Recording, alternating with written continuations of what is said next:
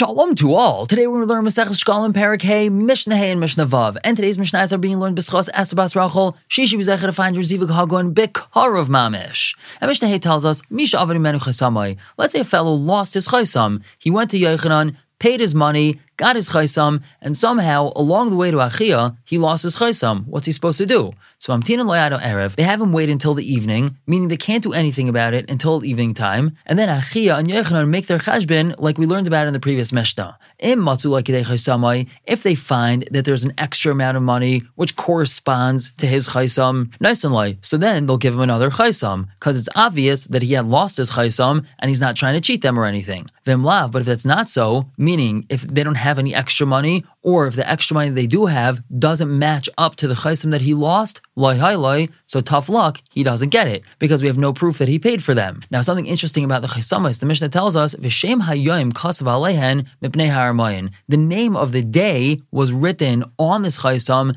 because of swindlers. It's kind of like when you go to the amusement park, or you paid for a ticket to get into some sort of event, they give you an armband or a ticket of some sorts, and it's going to have either a barcode on it, or it's going to be a special color, and the next day it's going to be a different color. And the reason why they do that is because they don't want someone to be able to use one from today. And it's the same with these Ramayim. Let's say there was a fellow walking around the base of Mikdash and he finds a chaysam and he says, hey, this is great. I'm going to use this chaysam for whenever I need to bring a carbon like this. Or let's say the fellow himself who paid for this chaysam realized that right now the price of flour and oil is really cheap. So I'm just going to go buy this chaysam and I'm going to save it for when the price goes up and I'll have saved myself some money. And he's just going to use this chaysam a different day. That's why the Mishnah tells us that the name of the day was written on it, so a person can't use a chaysam from one day for a different day. Now, what exactly was written on this chaysam? So it was very specific. The day of the week, the day of the month, and the month itself were written on it. For example, the chaysam would say Yom Revi'i Yud Ches Iyar, and that would prevent people from using it another day, because the chances of Yom Revi'i being Yud Ches Iyar again are very slim, and this way everything could be very mesudar and very orderly. And moving on to Mishnah Vav, the Mishnah tells us, there were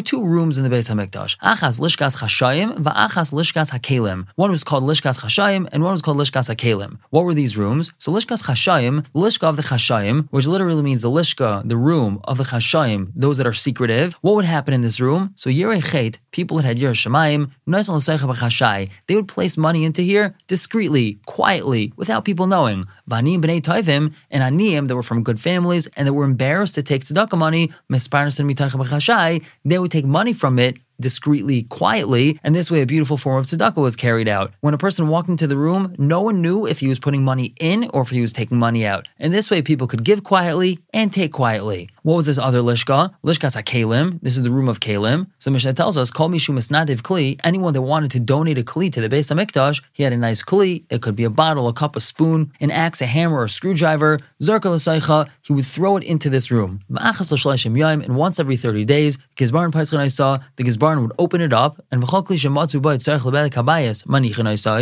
kli that they found in there that was very useful for the Badek Habayis, for the upkeep of the Beis HaMikdash, they would leave in the room. Vashar, and all the other kelim that weren't useful, nimkar b'dmehen, they were sold for their value. V'noifel and lishkas Badek Habayis, and the money was used for the Badek Habayis, for the Beis HaMikdash upkeep. We're going to stop here for the day. Pick up tomorrow with Perek Vav, Mishnah Aleph and Beis. For now, everyone should have a wonderful day.